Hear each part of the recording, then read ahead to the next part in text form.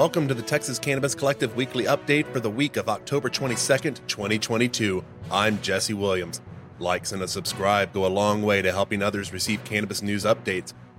You can also subscribe to our newsletter at txcannaco.com, texascannaco.com, and search for Lone Star Collective Podcast and the Texas Cannabis Collective in your search engine to get updates about our show and weekly news.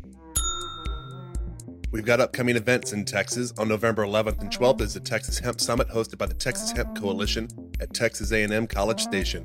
Use code SUMMITTCC for $25 off. The Texas Hemp Harvest Festival is taking place on November 19th in Austin, Texas. Visit texascannaco.com and click on the events tab for more information.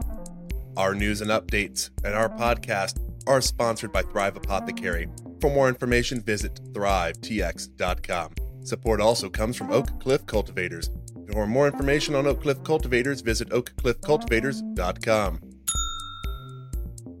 This week in cannabis news, our neighbors in Louisiana had their Employment and Medical Marijuana Task Force convened to tackle workplace medical marijuana concerns.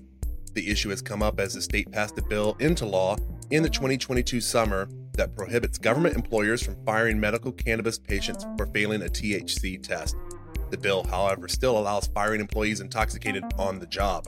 This has created concern among employees as to how it will be handled.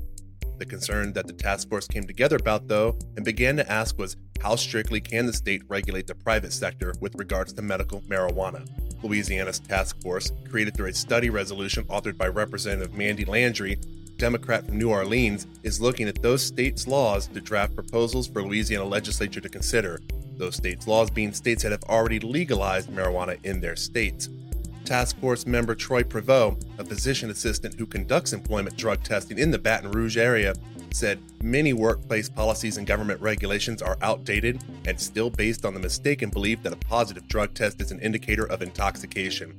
A person who smoked a joint a month ago can test positive on a hair follicle drug screen and be deemed intoxicated even though they are not.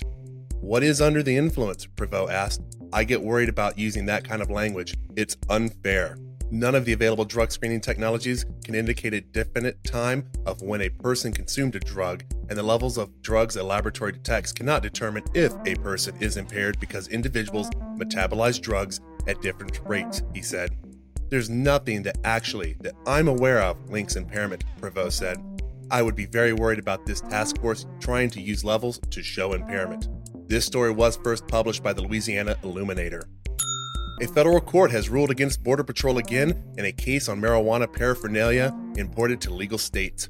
The ruling resulted in noting that the company Cureton can import equipment such as twisted trimmers products that are used to separate leaves from marijuana plants in the state legal market. The Border Patrol agency was claiming that the product was banned from import on Controlled Substances Act laws. The U.S. Court of International Trade, CIT, has already established precedent in this unique situation recently, allowing the importation of trimming equipment from a Canadian company to a Washington state business. Although the Customs and Border Patrol, CBP, falls under the Department of Homeland Security, the department was represented by the Department of Justice, the DOJ, in the hearings. The DOJ tried to argue that the CBP exclusion from entry was necessary because the company intended to sell products used for the manufacturing of marijuana, which is a Schedule I drug under the Controlled Substances Act. Cureton argued CBP's exclusion of the subject merchandised from entry into the United States is unlawful because Washington state law authorizes Cureton to manufacture, possess, and distribute marijuana paraphernalia, exempting the subject merchandise from the Federal Mail Order Drug Paraphernalia Control Act of 1986. The court said that the DOJ argument doesn't hold up under a review of relevant statute that creates a drug paraphernalia exception for imports to states that have authorized the activity regardless of federal law.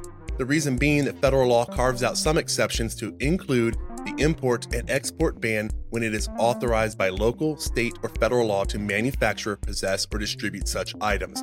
The DOJ stated that the CSA's overarching purpose is to create a uniform federal prohibition and that allowing the exemption to extend to Washington state's repeal would undermine the uniformity Congress intended.